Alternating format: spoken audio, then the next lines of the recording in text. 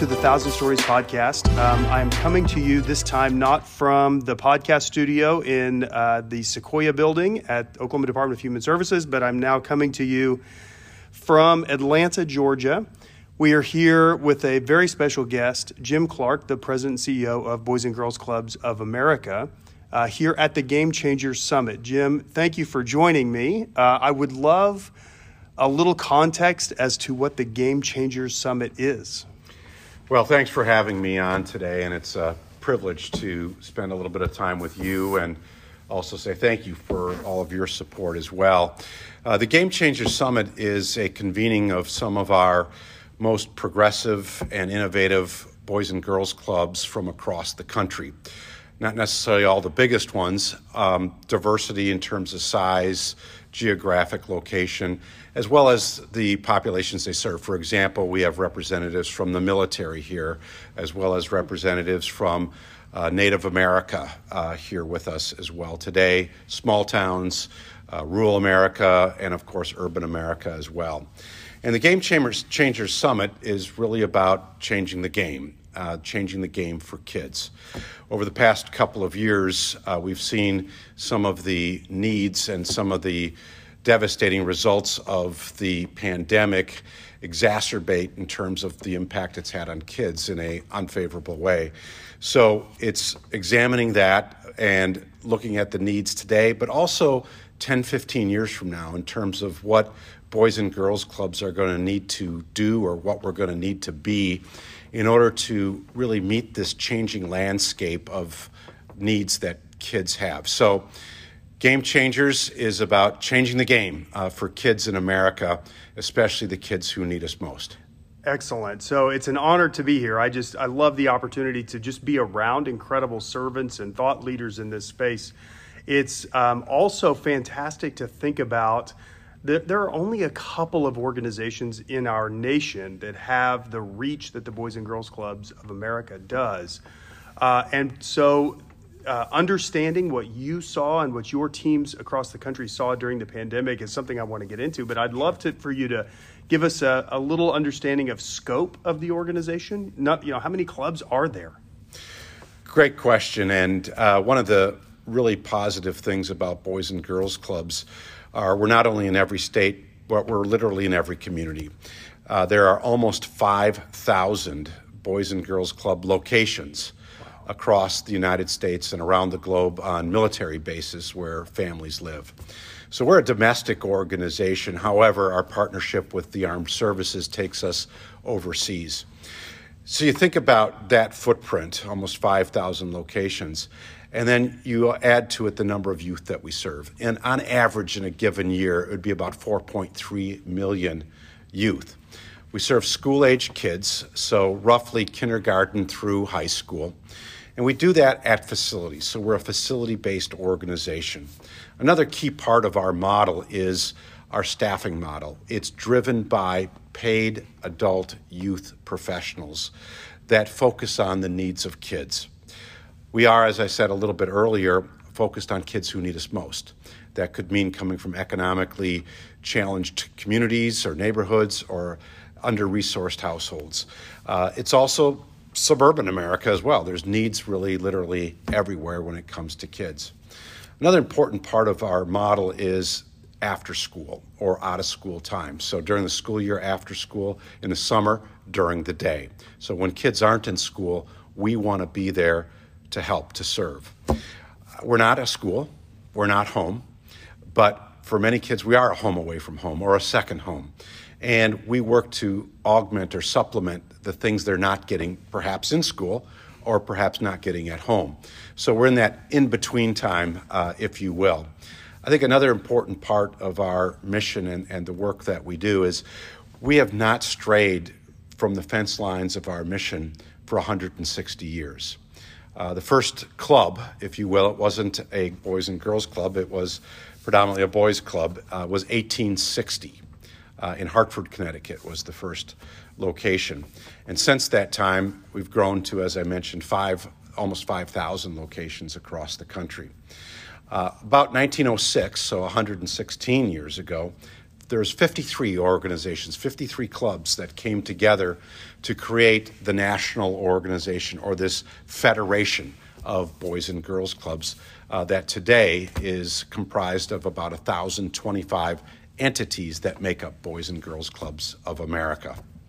Wow. So it's, like I said, it's incredible to think about the reach that Boys and Girls Club has. But also the level of insight that your clubs had during the pandemic.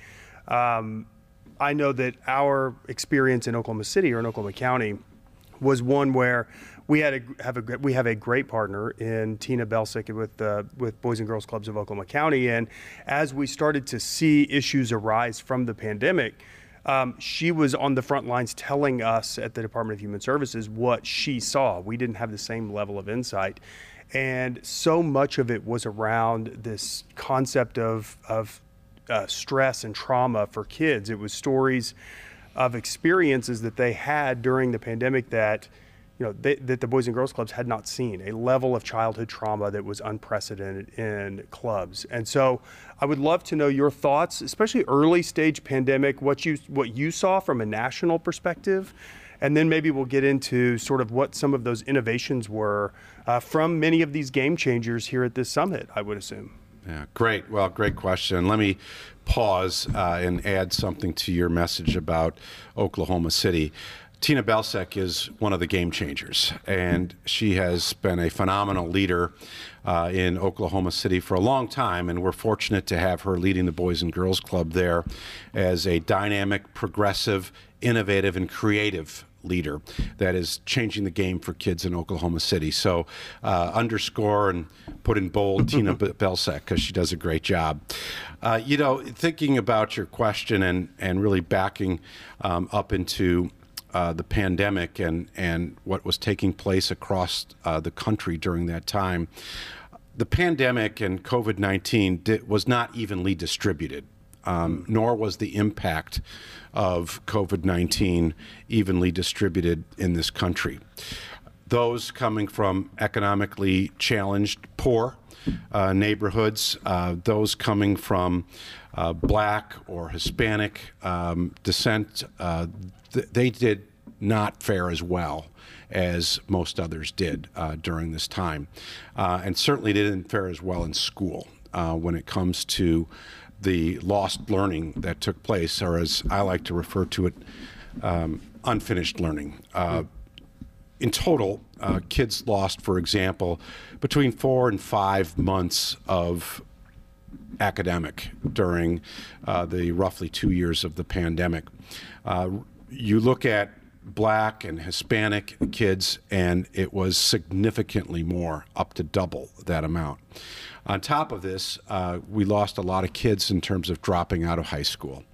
And although all the numbers aren't in terms of what that looks like, the estimates are about double the number of kids dropping out of high school. That doesn't include the number of kids that have just not reconnected. Mm-hmm. So every community, every city, every neighborhood in this country has a number of kids that just aren't there anymore. So this is a big challenge, of course, when we think about what's happened. On top of it, to your point, stress and anxiety and trauma in kids' lives was present long before the pandemic. In fact, you go back 5, 6, 7 years roughly, Yale University did a study on the level of stress in kids' lives, and at that point it surpassed that of their parents. So this started a while ago. It was only exacerbated during the pandemic in terms of the anxiety and stress that kids had to face. And again, this was not evenly distributed. Poor families fared far worse when it comes to these dynamics for kids. A lot come from households that are just difficult to concentrate in. So Boys and Girls Clubs certainly saw this happen and have seen the impact on kids and families due to the pandemic and the trauma that's taken place during this time. Keep in mind also, it wasn't just the pandemic over the past couple of years that added to this trauma. We saw a surge in social inequities take place. We saw the murder of George Floyd that triggered a whole nother movement in our country. Again, not new, but it reminded us in a very graphic and ugly way some of the challenges that parts of our nation face. So there was a convergence of, if you will, of many different factors coming in at the same time.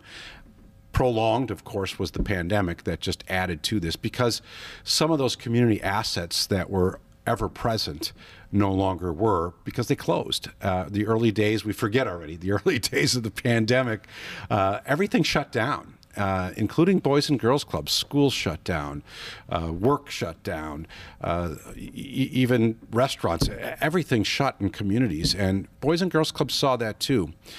I think the difference was that quickly Boys and Girls Clubs reopened because of the need in communities, and that starts to lead into another part of your question. Communities, civic leaders, business leaders quickly saw the need to have assets available in a community to serve, for example, children of essential workers. They had to go in, whether it's a hospital or law enforcement or transportation workers. Their kids weren't in school. They were left at home. So instantly this need came about to help kids that parents were not staying home. They had to go into work. Boys and Girls Clubs rose to that occasion.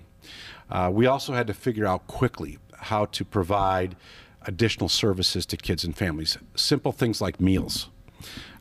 Little known fact about Boys and Girls Clubs, on any given year, we serve around 80-90 million meals to kids in America after school and during the summer.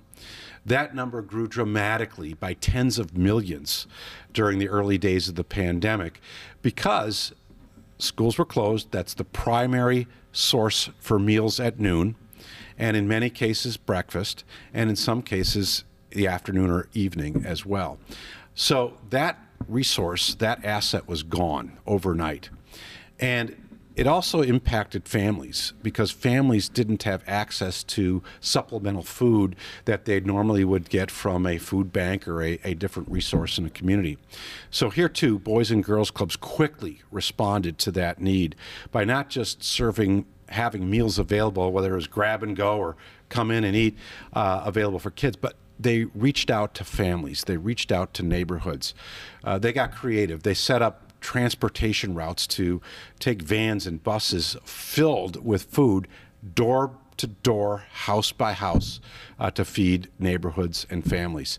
They set up the ability for families to come in, drive in, do a drive-through, and provide them food to serve. We have videos of cars lined up, hundreds and hundreds of cars lined up at Boys and Girls Clubs just to get food for their families during some of these darkest days where, frankly, no one knew what to do and didn't have the emergency resources or ability to set up distribution quickly when it came to meals. We also had to pivot when it came to helping support learning or program. Thank God we had a device-based app, if you will, application for kids to use to deliver remote programming. It wasn't as robust as we had hoped, but we quickly added a lot to that platform, that digital platform, so that kids had access to something. And then clubs took it one step further and reached out and made contact and obviously connected through technology, even if it meant using some old technology, a phone, to check in and just see how kids and families were doing and what they needed, and to make them aware of some connectivity in terms of program and resources. And then as the pandemic wore on and schools remained closed, but remote learning, remote education did start, Boys and Girls Clubs opened and converted their cafeterias, they converted their gymnasiums, they converted rooms, hallways, they converted lobbies to learning centers. And they used the staff as proctors, if you will, to help kids that didn't have a place to go. School was closed. Maybe by now mom or dad or the caregiver or guardian was back at work, or maybe they were working from home and just didn't have the ability to help their elementary aged student, for example, that needs some ongoing monitoring, Boys and Girls Clubs rose and went beyond to that occasion to make that service available for hundreds of thousands of kids across the nation. So I guess my point would be that Boys and Girls Clubs were extremely flexible, agile, and able to move quickly to meet these unmet needs in communities. Well, I'm so thankful that we're having this conversation because, again, we saw it in Oklahoma City, in Oklahoma County, and with other partners as well, but we saw systems that were really never designed to serve in ways that as schools were closed, that was the system that had been built to serve in whatever way, and other organizations stood up to serve. And Boys and Girls Club, in my opinion, in Oklahoma City was at the forefront of that. And so, but most folks don't see that. They don't understand the role that so many agencies, nonprofits, organizations had to fill that was a significant gap for families. And so I think what I know what we will see in future periods is ongoing evolutions that come from the flexibility and the innovative thoughts and programs that were stood up during this pandemic. What do you see as, everybody always wants to know, okay, so it's been 3 years of a pandemic. What have we learned as a system from it, and what are we going to take going forward? How are we going to transform things? So what do you think the ongoing impact is for Boys and Girls Clubs? There's several, and it's a great question. And I would also add that it's not a snapshot in time. There is continued learning happening today. For sure. Because things still aren't quite back to a normal level. So it begins with technology. I think Boys and Girls Clubs in particular upped their game in terms of remote program, but I would change that a little bit and say we upped our game and changed our game to create remote experiences. Boys and Girls Clubs are about experiences. Again, more of a context point here, but Boys and Girls Clubs focus on creating opportunities and experiences for kids in America that don't get those experiences, that some kids get, other kids don't. We're the ones that are the equalizer. We level the playing field. So as you can imagine, and as you said, when all of a sudden that facility was closed, or the Boys and Girls Club wasn't open yet, we had to create these remote experiences for youth. So it challenged our staffs across the nation to customize and to create a remote experience, not just follow this, app or follow this technology or this link that I'm sending you. How do we do interactive experiences? So we had to get good at that really quickly. So that would be one whole space when it comes to technology. Another we touched on, and that's the trauma, the adverse experiences that youth had during the pandemic and what happened in their lives. And with that, Boys and Girls Clubs pivoted really quickly when it comes to not just identifying what some of those challenges are, but how to help. Some clubs had already put in place a level of social workers, if you will, counselors that are seasoned professionals in this space, but very few. So our staff had to get trained, not to be clinical, but to be able to identify this and have the simple, easy to use playbooks to work with kids to help them through this. And if it was more severe or more serious than was able to be managed by a staff person, it was to be able to access the resources in other places of the community to help. So we adopted a very trauma-informed approach, a trauma-informed practice, and we quickly revised our programming to include those practices, whether it was about economic literacy or about workforce readiness. That's fantastic. What's interesting to me is, as I think about Boys and Girls Club, my prior conception or my prior understanding of Boys and Girls Clubs before I really had a strong relationship was, it's after school, it's basketball, it's pretty sort of physical activity, focused. It's focused on physical activity and that sort of thing, which of course that's some of the success outcomes for Boys and Girls Clubs. Sure. Are healthy living and and those sorts of values. But as I've engaged, it's interesting that how much the organization, especially my experience, has evolved into really incredible programming like technology and drones and 3D printing, and I mean it's truly an extension, seemingly an extension of the education system that provides kids and families in low-income communities a real opportunity to have deeper experiences that you sort of mentioned it that kids who don't live in those communities may have just by virtue of the sort of private system. For sure. And to be clear about that, and sometimes this gets a little political, I don't mean it that way, but we have become a society of haves and have-nots. And it's pretty simple to see that. You're right, and what I was referring to is Boys and Girls Clubs work to provide those experiences that a lot of kids have, and a lot of kids don't have. So we want to provide those experiences for the kids that don't have it. Yep. Access. Think about the American dream, the American promise. What is this really about? It's about access to experiences and opportunities. And that's what Boys and Girls Clubs do. I'm pretty patriotic, definitely bully about America, and whatever challenges we have today, we will figure it out and move forward. Boys and Girls Clubs want to make sure kids are able to move forward with that in a very equitable, inclusive way. So we've believed that for 162 years. And inclusion and equity have been part of our mission that whole time. So back to some of the important parts of this, and not just the learnings that have come out of it, but some of the things that we've been able to accomplish truly are miraculous, because not only did we do some heroic things during the pandemic, but we were able to really advance our ability to provide services, to provide program for kids. And you got it. What else do we do? We've been known for 100 years as the swim and gym.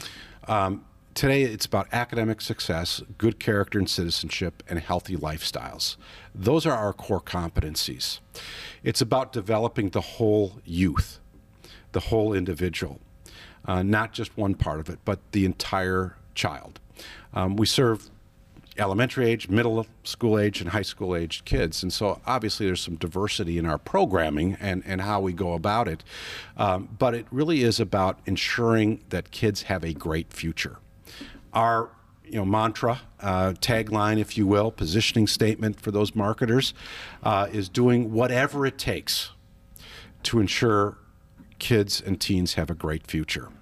And so inside of that, you start to unpack what does it take to make that happen. We know in America, education is also the great equalizer. So supporting academic success is a imperative in our system today. And we pay attention to that. We study that. We take time to understand what is needed, what experiences kids have to have in order to drive better outcomes in their lives. So, for example, we look at outcomes in kids and in academics and health and in life. And inside of that, we know when kids have a great experience at a Boys and Girls Club, for example, in academic success, they're going to get more A's and B's in school. They're going to be more likely to graduate from high school. They're going to be more likely to go on to something post-secondary. They're going to get more exercise than their peers get. All of these things matter, and we study that and report on that and evaluate that. So we know the work we're doing makes a difference in the lives of kids. Now, this is also about economic and social mobility, no question about it. We're instilling inside of kids and families, frankly, this ability to go on and do something that they would never have possibly dreamed of. It is the notion that the zip code doesn't have to define where you're going. We make sure that kids have a path, a journey line to become whatever they want to be.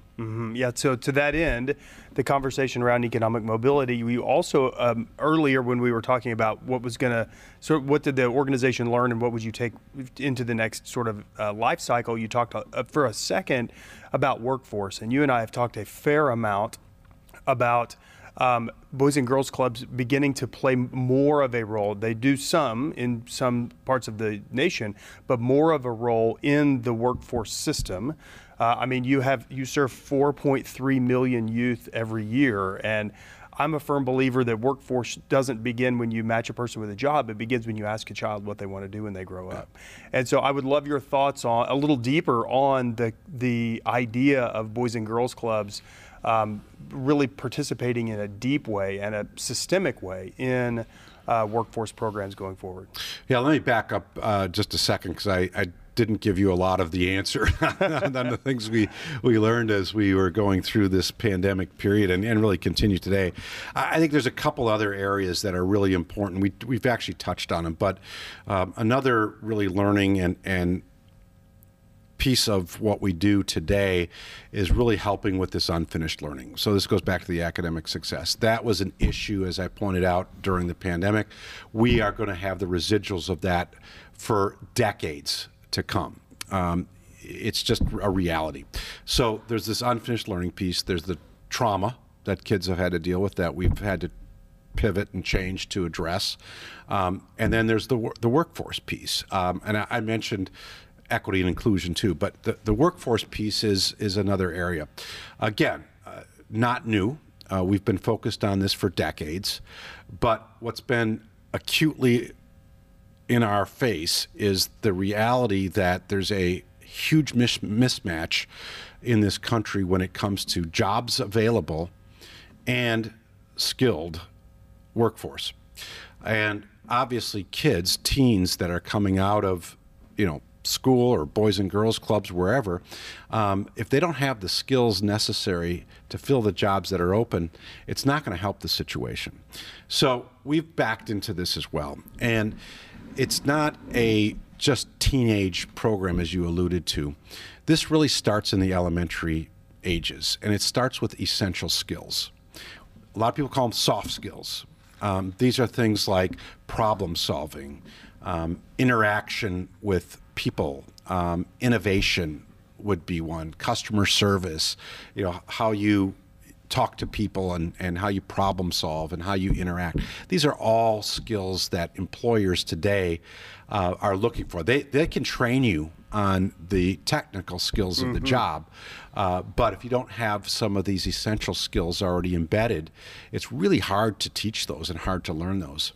And then it goes on to the job awareness, career awareness, and then it goes on to the preparation and everything from application to resume building to applying, interviewing, all of those things. And then of course there's hard skills, and at the end really is a job. It could be an internship, it could be a part-time job, and for some it's going to be a job. Our goal is, if a teenager leaves the Boys and Girls Club, that they are prepared to get a job that is family life supporting.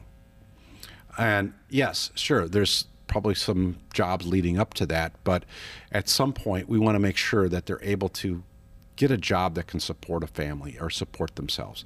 So some of this is not professional skills. Some of this is trades. Some of this is tech skills, sure. Technicians. All of that's part of it. So it's really about preparing kids to be able to get a job or go into the military. That's an option as well. And some will go on to four-year colleges, and that's an option also.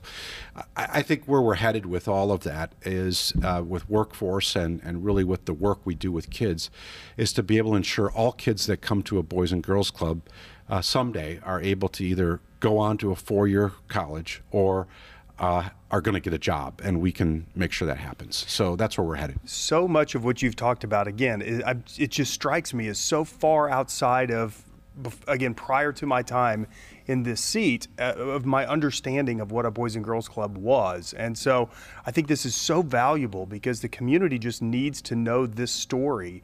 I think people drive by a Boys and Girls Clubs or they see the logo that they've recognized for years and they have a preconceived notion. But you're talking about, and you've used the words, the whole person, that you're working to address the health outcomes, the citizenship, and I mean, just the whole person. And one of the things that you and I have talked about also prior to this is that we can't do it all, right? Boys and Girls Club can't solve for every single component, which is so impactful because for me, because you all, I have a perception now that you are one of the best partnership organizations in our nation. I've mentioned it to you before that it seems like when I go visit new models or get an understanding for a specific concept that's happening, I seem to always run into Boys and Girls Club partnered with somebody else. Talk to me about that culture that you're trying to build around partnerships. Yeah, thank you for recognizing that, and thank you for seeing it and kind of registering it in your mind too, because it is intentional, and it's not something that we've always been known for, but it is something we're proud of, and it's something that we believe is the key to the future. And it's not just around money when it comes right down to it. This is about being able to leverage different community assets for the betterment of, in our case, kids, children, teenagers. And frankly, partnerships are really the only way it's going to work in the future.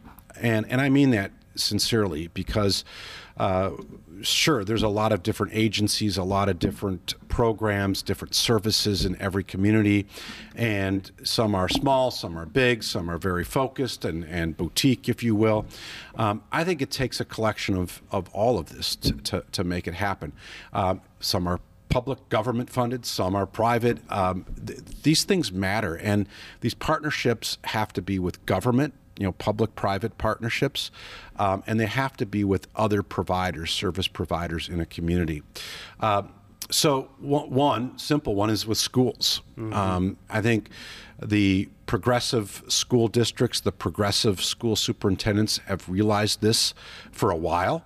Unfortunately, not all have yet in this nation, because it's not about competition. And that those are my kids, and I don't want anybody else to look good because they're able to, get more success in terms of outcomes for a kid. Those days are gone. It is going to take everyone working together. The old adage, it takes a village to raise a child. And the more we believe that, and the more we can form concrete, intentional, productive partnerships, the better it will be.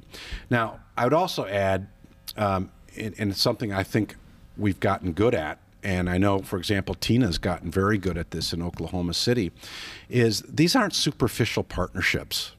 None of us are interested in that. Mm-hmm. I don't care how good it looks on paper. If it's not making a meaningful difference or having an impact on a child, we shouldn't be doing it. Because the vanity type partnerships just to look good are also a thing of the past in my mind. Mm-hmm. So these are real.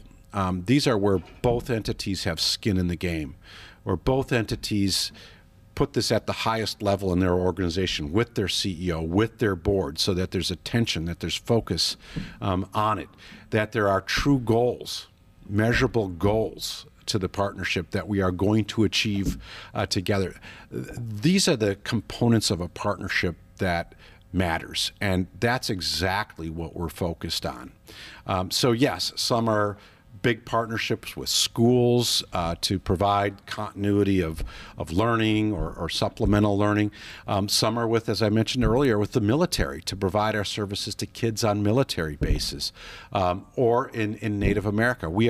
Boys and Girls Clubs is the largest provider of youth services on tribal lands in America. And I think that says a lot, too, about a relationship and what this word partner really means, because those are sovereign nations. Separately governed. And when it comes to putting their most precious assets in someone's hands, we're proud that it's Boys and Girls Clubs. That's beautiful. So I can attest to the true nature of the partnership with Boys and Girls Clubs. I'll tell a brief story, and I'm sure I'll get into it on another podcast, or we'll sit and talk with Tina directly about it. But during the pandemic, I always share one number. In April of 2019, at the Department of Human Services, that's the year before the pandemic, right, we received 767 calls to the Child Abuse and Neglect Hotline from educators. In April of 2020, the first full month of the pandemic, we received 57. We were down 710 calls. Of course, we know in times of stress like that, instances of child abuse and neglect are actually on the rise. In fact, calls to domestic violence hotlines were up roughly 16% in that same period. But we were way down, and child welfare organizations across the country were wrestling with what to do, how to handle that, how to address it, how to meet those kids and find those kids when they're no longer in schools. Of course, because schools were closed, and that was the safety net that had been developed over the generations to identify abuse and neglect. And I was on vacation as we were wrestling on this with my family in Colorado, and I get a phone call from Tina, and she said, and this was in June of 2020, and she said, "Justin, I think your kids are showing up at Boys and Girls Clubs." And that's when she started telling stories that they're difficult to talk about. And when we talk with Tina at some point, she will cry even now, two years later. I know it because I know her. But it was a true relationship to be able to call on vacation, to immediately jump in, and the two of us start solutioning together. And the outcome of that was standing up 52 what we call community hope centers, wrapping resources around providers like Boys and Girls Clubs, serving 3,000 kids and families between August 1st, 2020 and December 31st, 2020. And so those relationships are required. It's not just this, like you said, vanity partnership where we put our logos next to one another. It is truly knowing one another so that when there are times of stress, we have the muscles built to address those, to innovate around those. And I'm confident, and because I know it, that Boys and Girls Clubs across the country have stood up during that period of time. You shared it with me. We've heard some examples of that. And I honestly I want to express my gratitude as somebody who lives in these systems for the culture that you've built, the organization that you're running, that have been around for 160 years, serving 4 million plus kids every year. It matters. The people who work on the front lines in your organization matter. I know Mr. AJ. That guy matters in the lives of dozens of kids, and then their lives are better because he is in it. And so I just want to say thank you for all of that the last few years, but 11 years as CEO of Boys and Girls Clubs of America, your prior decade of service in Milwaukee as director there. Thank you for giving your life to our kids. Well, Justin, thank you for the compliment, but it takes two to tango. And you deserve credit as well because you've been a receptive partner, but you've been a progressive partner as well. And just hearing that the relationship, as you pointed out, and the comfort of that relationship, that Tina could call you no matter what time of day or wherever you were on vacation, I think says a lot about you and what you believe in, and obviously all the things we've talked about today. I would add that I see that type of relationship and partnership also growing with our public sector. Today, right now, we could send a text or an email to Secretary Walsh, Department of Labor, the federal level, or Cardona, Education, and if they weren't in the middle of a speech, they would get back to us. And it's just so rewarding and gratifying to see this unison around some of the challenges in our country and the willingness to work together to solve them. And this really is what the partnership or the relationship piece is all about. And I think the more we see that in this country, whether it's locally or at the federal level, the better off kids and families who need us most are going to be. Absolutely. Thank you for saying that, because the whole purpose behind this podcast is to start to try to dispel some of the public narrative that everything is broken and that there's corruption everywhere. There are actually, for every one bad story that you hear, there are 1,000 incredible stories of relationships and partnerships and service to our communities, and that's what we're here to share those. So thank you for joining me today, late at night in Atlanta, Georgia. I appreciate the friendship and the opportunity to be together, and I'm looking forward to the next time we're here. You got it. Thank you.